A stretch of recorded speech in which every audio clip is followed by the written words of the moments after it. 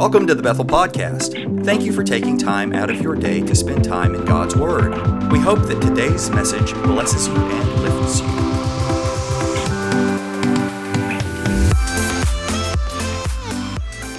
All right, so the sermon I have tonight, it was kind of hard to, the sermon this morning was a little hard, and the Lord laid this on my heart a while back.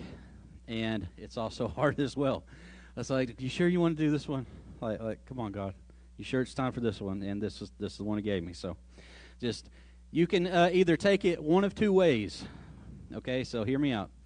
You can leave mad, or you can take it as an encouragement and a challenge. Okay? Everybody say amen. Amen. Say hallelujah. Praise you, Jesus. Thank you, Lord. Okay, now we're awake, ain't we? If y'all will, can everybody do me a little bit of a favor? Can everybody move up a little? Is that okay to ask? Move up a little? Yeah. Come on with it. Hey, that's fine too. But the title of my sermon tonight, is everybody's moving? That's okay. The title of my sermon tonight is Father Figure. Okay? And I'm going to be really talking to men and fathers in this sermon, okay, but women, there's also, I keep kicking that over. Women, there's also a part for you to hang on to, okay? All right, so bear with me. And when I mean father figure, I do not mean a dad bod, okay? Yeah, clearly I have one. And all the men of God said amen. Amen. So, how many of y'all know that in today's society, in today's world, the word crisis is a hot-button topic? We like using crisis for everything, don't we? There's COVID crisis. There's monkeypox crisis. There's government crisis. There is all kinds of crises going on in the world today. And one thing I want to focus on tonight is the complacent and absentee father crisis. In not just the world, and in society, but in our churches. So listen up, okay? Don't shout me down here. All right. At every turn, society is trying to beat the father down. Yeah, they are. At every turn, society is trying to beat the father down. They're trying to diminish them, demasculate them. They're trying to make them less than, unwanted, unneeded in every aspect. And as a man, sometimes it's easy just to sit in the corner, isn't it? Well, they can have their whatever they want. They can do whatever they want. I'm fine right here. I'll just sit back. I'll do my thing. Let them worry about them. Have you ever felt that way? I have. But everything tries to come against the man. Everything tries to come against the man of God. And if a man does step up and actually acts like a man, what happens? Oh, he's male chauvinistic, or he's this, or he's that. He's horrible. He's this, he's that. Everything about a man, for whatever reason, frustrates society. I mean, let's be real. Are y'all hearing me? Let's be real. And I want to talk to you tonight about men, that it's time to step up. It's time to stop sitting in the corner while things happen around us and wait for something to happen. It's time to step up. It's time to break societal norms and get out of the pew and into the altars for our families. It's time to break societal norms and actually fight for our families in prayer. That we don't live up to what society says about a man or about a father. We lived up to what God says about it. And newsflash, we can't live up to it. I can't do it. That's why I rely on God. That's why I rely on the grace of God. Let's get into it. And the first thing I want to talk about tonight is the word legacy. Has everybody heard about the word legacy? You heard the word legacy somewhere. All right. So, looking up the definition of the word legacy, legacy is usually like a finance, money that you leave for somebody, but there's also two meanings of it. Now, we can sit on finance because everybody likes money, don't they? Amen. There we go. A few. I don't know about you, but I'm fine with somebody leaving me a good legacy of money. That'd be perfectly fine with me. But my first point today is legacy is more than money. So legacy is something that you impart to somebody. It's not just the money you give. It's not just the finances you leave for someone. It's what you pass down to someone, what you pass on to them. It's not about just, I hoard up this money for you, which, like I said, sometimes that's good.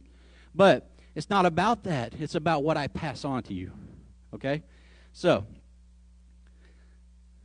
we can get lost in the money side of things, can't we? So right now, if you can, real quick, think in your head, who has left you a good legacy? Not necessarily money, but left a good legacy in your mind or on your life. If you could sum it up in one word, would you shout it out? Your mom? Dad?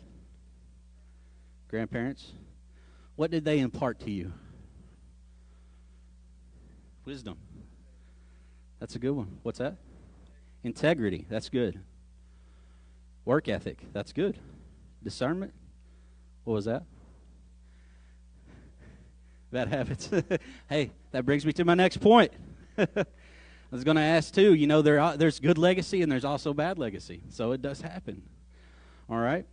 But every one of us can probably think of both of those scenarios, a good legacy and a bad legacy. All right? But I want to look at right now is 1 Kings chapter 10. You can go there with me, or I can just read it. That's okay. And how many of y'all know King David? Yes, we know King David, don't we? Not personally. No, but we know King David in the Bible. King David is known as what? A man after God's own heart. All right? Now, King David is known after a man after God's own heart. But how many of y'all know King David stumbled and fell a lot? Yes, on his face many times. Yes. He did that. And how many of y'all know, though he was a great king, though he was a mighty man of God, he wasn't necessarily the best father. Was he? Probably not. He had all kinds of dysfunction up in his family. His kids killing each other, sleeping with, you know what. And, forgot we had kids in here. But it's all kinds of dysfunction up in there, all right? All kinds of crazy. But he's known as a man after God's own heart because he stayed true to God until his last breath. So David was a mighty king, but not such a great father. And one of many things that David was he, in many cases, imparted wisdom. You know, the book of Psalms, a lot of those, he imparts wisdom, doesn't he? And also to Solomon. So can you say that Solomon probably grew up with a father that really valued wisdom? There we go. Yes, Solomon grew up with a father that really valued wisdom. All right. So as Solomon gets older, David passes away and Solomon becomes king. God appears to Solomon in a dream. And what does God tell him? He says, you can ask for anything you want. And Solomon asked for wisdom. So I could stand to say that Solomon just didn't ask for wisdom out of the blue moon, that it was something probably passed down to him from David, his father, on the importance of wisdom, on the importance of being wise to lead the people, the importance of being wise to lead God's people in the right way. And God gave it to him. It says there was no other person as wise as Solomon. And God blessed him. Because he asked for wisdom, God blessed him with riches. So let's look at 1 Kings 10, 23 through 25. It says, King Solomon surpassed all the kings of the world in his riches and in wisdom. The whole world wanted an audience with Solomon to hear the wisdom that God had put in his heart. Every man would bring his annual tribute items of silver and gold, clothing, weapons, spices, and horses and mules. So, not only did God bless him financially, people were coming to him just giving him their stuff to get wisdom. Wouldn't you love that? Like just post up, like social media, like words of wisdom. I guess people do pay for it. Words of wisdom, self-help, all kinds of crazy stuff that we pay for nowadays. People were coming to him, giving him stuff just to have words of wisdom from him. All right? And he had all kinds of riches. All right. Moving on to point 2. Legacy is more than words. How many of you can think of an inspirational quote right now? Something that's stuck with you your entire life that's amazing, that you love, hold on to, or cherish? The golden rule, do unto others as you would have them do unto you. Yes, that's a good one. But if you think real hard, you can probably think about words of wisdom that somebody has imparted to you, right? Think about the words somebody says or did. So, words may speak for a moment, but actions speak and ring out through eternity.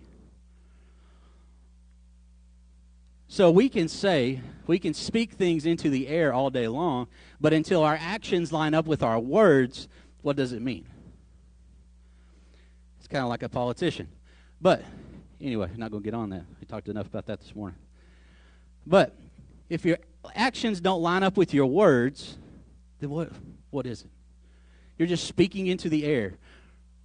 So what does the Bible say? Let's look at this. It says, by this all people will know that you are my disciples, if you have love for one another. John 13:35. So what that is saying is that not only will they know you, not by biblical knowledge, not by what you say, not by your wisdom, not by this, not by that, not by this, but they will know you by the love that you show. So the love, therefore, being an action in how we act. That it's an action, though, what we do. It isn't about what we say. Now, what you can't say can bleed over into an action. It can reflect your actions. But what he's saying is they will know who you are. They will know you are my disciples by how you love one another. Not by how much you give in the offering. Not by how much you know, but how you love. How you show that around you. I can tell my son to do something. He's over here. Wave, Noah. You ain't got to come up here, Bubba. I can tell him to do something all day long. I can tell him to do something. Like, go do this, go do that. But if I never deposit love or show love and compassion to him in any way whatsoever, how do you think he's going to act toward me? He's going to be resentful. He's going to be angry. He's going to come against me. Probably not listen. He already has a hard enough time with that anyway. But, no, he listens. He's a good kid. But the thing is that I show him the action. And a lot of times, I'm not going to ask him to do something that I'm not going to show him myself. Right? You ever ask somebody to do something that you yourself haven't done? Talking about action. All right. So how you live speaks louder than your words. When you pass on at your funeral, what will people say about you? Will they bring up your quotes? Will they say, oh, they said this. Oh, they said this. Oh, they said that. Oh, they said this. Or will they say, you know what, Miss Kristen, she really showed love to everybody that was around her. She showed compassion. Noah, he was a man after truth. A man seeking truth and knowledge in everything that he did. Brandon, he was a great father. He loved his wife and kids and showed them and represented that in the way he lived. So will they say the words out of your mouth? Now we have words from history. But will they say the words out of your mouth? Or most of the time at your funeral, they're going to talk about your actions, aren't they? How you lived life, how you loved, how you were as a family member, how you were as a person, your character, your integrity. Right? So let's move on to the third point. And this may sound a little contradictory, but listen to me. Let me explain it, okay? Legacy is more than being seen and not heard. All right, we just talked about words. Legacy is more than words. But how many of you also know that legacy can be the words that you say and them, again, following action? All right? So being quiet to avoid confrontation sometimes can be just as bad as committing the crime, can't it? If you sit back while somebody else is doing something, let's just say stealing a candy bar at a supermarket or something, at a general store, and you sit back and you watch them do it knowing good and well what they're doing, and you just don't say anything because you don't want a confrontation, what does that make you? An accomplice, yes. Yeah, accessory, there you go. That makes you probably just about as guilty as the other person, right? Because you didn't stick up for it, you didn't say nothing. You wanted to avoid confrontation, so you stayed silent. So I'm going to get on my soapbox for just a second. Men today stay silent way too much. And I'm not saying, I know sometimes we don't need to talk. But men today are too silent. And men today are too silent in the church. Let's bring up some statistics, because everybody likes statistics. Yes. So this is from the Washington Area Coalition of Men's Ministry. And bear with me, I'm going to read quite a few of these. Okay. When a mother comes to Christ, her family will join her at church 17% of the time. Okay, 17%. When a father comes to Christ, his family joins him 93% of the time.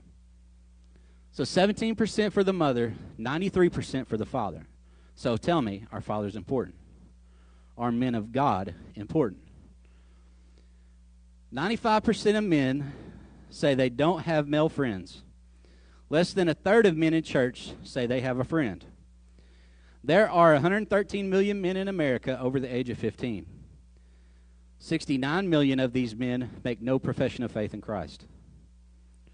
90 million men are not involved in any kind of discipleship. Only 6 million men are involved in discipleship. Only 1 out of every 18 men. Wow.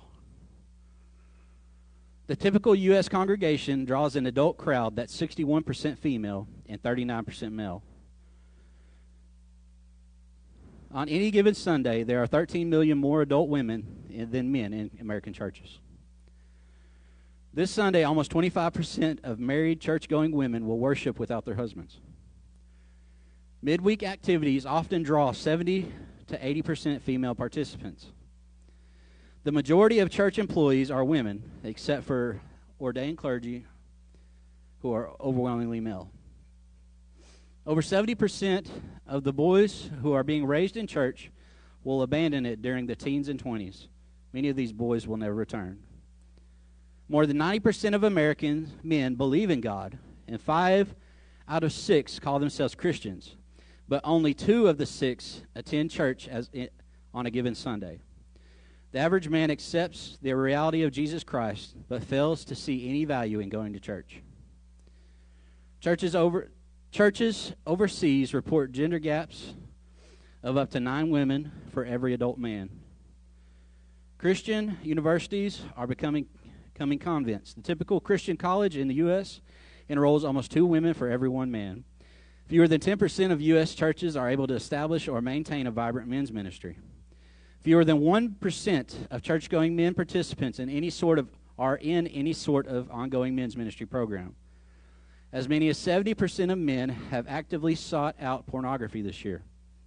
93% of people incarcerated are and 85% of them have no father figure.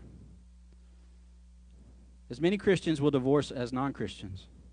33% of the 72 million children in America will go to bed without their biological father in the home. Fatherless children are 5 times as likely to live in poverty, repeat a grade, and have emotional problems. 4 out of 5 students in evangelical churches will drop out of church by their senior year in high school. 95% of men who attend a conference make a life-changing decision. 60% get connected to a small group. 25% make a first decision for Christ. All right. So I know that was a lot to throw at you. I know that was a lot of information. And it was so small I could barely read it. But after reading that, do you understand and see where we're missing it a little bit? You understand and see where, as men of God, that we have some stepping up to do. Y'all hear me? Are you hearing me? There is importance in the home of the father. There's importance in the home as a man of God to step up. Because what I see in societal norms is the mother is stepping up into a place where she doesn't have to be. She's having to take hold. She's having to take her kids to church. She's having to pray for them. She's having to intercede for them in the altars where the father should be. Let's get real. So let's look at the life of Solomon real quick. Solomon, at first, was a man of God, wasn't he? He sought out wisdom, and he got what he wanted. The Lord gave it to him. The Lord gave it to him freely, so much that he said, you know what, I'm going to bless you richly. But Solomon sought out other women in with different gods. And he had a crazy amount of women. I can't even imagine. I have one, and that's enough. I love her. I love her deeply. I love her deeply. She's my everything. It's enough because that's all I need. There you go. Yeah, I'll get out of it. All right. But Solomon had, I think it was 700 wives and 300 concubines. A crazy amount, okay? But the problem with all these women is they didn't all believe in God. They believed in different kinds of gods. And therefore, Solomon stepped up. He started building all these idols to all these different gods and started basically worshiping them, getting away from God. So, he does this. He lives his life. And that brings me to my next point. And that's legacy affects more than you. It affects a lot more than you think. So, let's look at 1 Kings 11 through 13. So, this is Solomon again. He's went after other gods. He's built idols. He's built all these things to start worshiping other gods, and this is God. It says, Then the Lord said to Solomon, Since you have done this and did not keep my covenant and my statutes, which I commanded you, I will tear the kingdom away from you and give it to your servant. Okay, right there.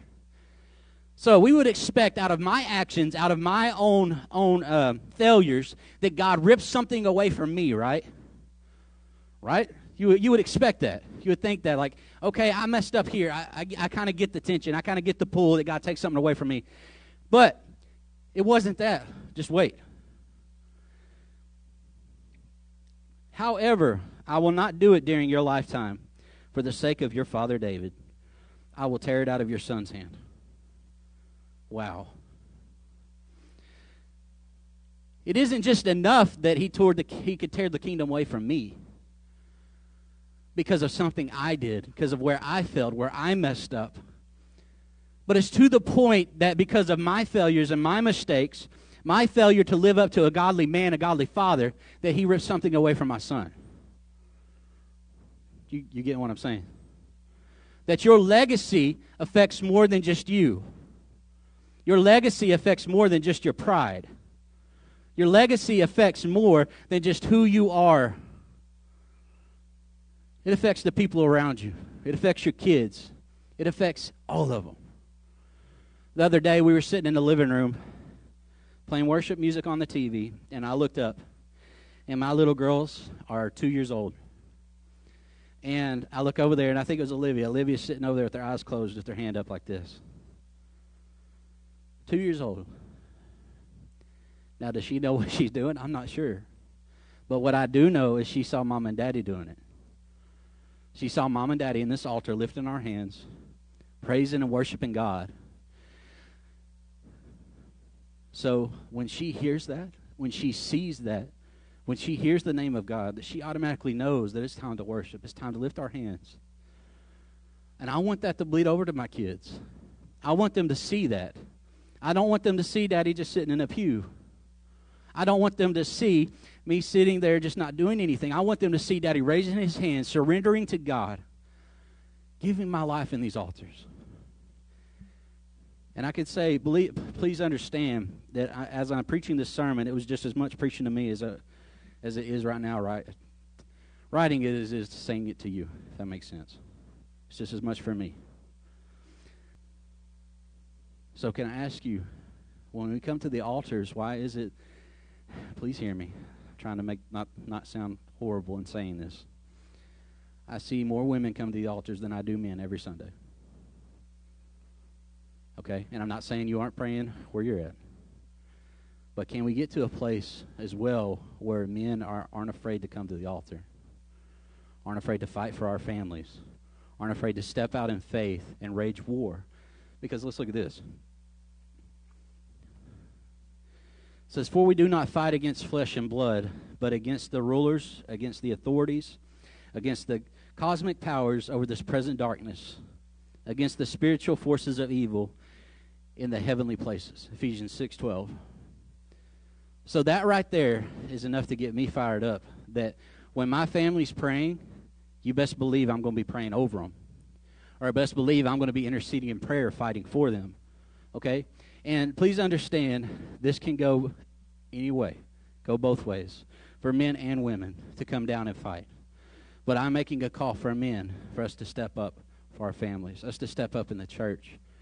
Guys, I'm not trying to beat you down, and I hate that because, like I said, sometimes it sounds like it. I'm not trying to beat you down, but I'm trying to challenge myself as much as I am trying to challenge you, okay? I'm going to share something with you. God, I don't know if it's a vision or just a thought, but God, I was praying one day. Men's ministry has been real heavily on my heart here lately. It really has. And I was praying to God. I said, God, like, what can we do to kind of help revive? What can we do to help kind of urge all of us as men to be closer to God, to pray, to seek out God? And the thing he said, if your men will just pray, he said, I'll open the floodgates. And it was just like that. He said, there's no event that you could do.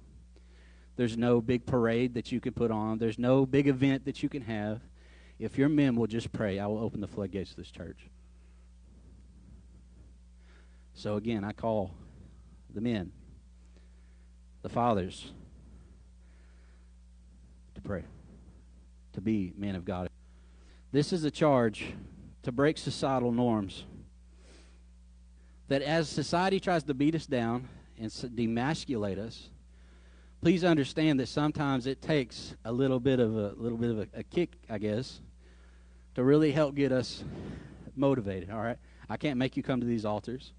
I can't make you pray for your family. If you do it on your own. That's great. Okay, I ain't talking to you. If this ain't convicting you, I ain't talking to you. All right, on your own. All right, break the societal norms. Can we see God move in today's society? Can we see God move in today's church? What I have up here are these shoes. All right. And these shoes represent my wife, Lindsay, my son, Noah, my daughter, Leah, my other daughter, Presley, and my other daughter, Olivia. So, 3 girls. Whew. But they represent each of them, okay? Represents the shoes they wear all the time, that they walk in each day, that they live out their lives every day. And then here's mine. Those some old dirty tennis shoes. They probably stink. The smell's probably making its way to the first row. But the point I'm trying to make is I could have worn my Sunday best. I could have worn my Sunday shoes that look good, that halfway smell good. I could have wore them and been all proper, caught up with pride, caught up in myself. But I chose to wear the work shoes. I chose to show all the dirt. I chose to lay it down in the altar for the legacy of my family. That I don't want them just to see a proper pent-up Christian. I want them to see the man who got dirty in the altars for my family. The man who went to war for my kids. The man who prayed fire down, who prayed heaven down when my kids were sick. That when there's a mental struggle happening, that I don't just sit complacent in a pew, but I step up in faith in the power of God and the power of the Holy Spirit, and I pray out loud, and I pray with boldness over my kids and my family. That they see the dirt. That it becomes evident. It becomes evident in my life. That you don't just see a proper Christian, but you see the evidence of the Holy Spirit. You see the evidence of the work of God in my life. You see the legacy that is laid out for my family. Thank you for listening to today's message. We pray that it challenges you to dig deeper into the Word of God and grows your faith. If you would like to reach out to us, please visit our website at www.mybethel.net. Thank you.